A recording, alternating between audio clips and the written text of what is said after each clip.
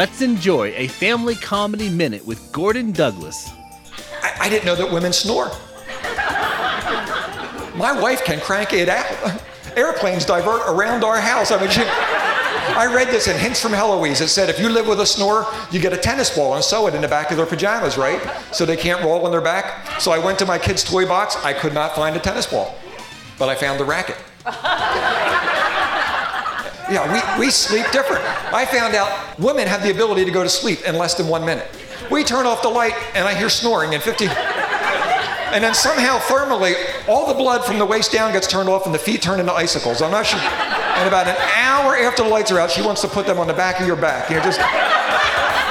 This Family Comedy Minute has been brought to you by New Missions. Find out more at familycomedyradio.com.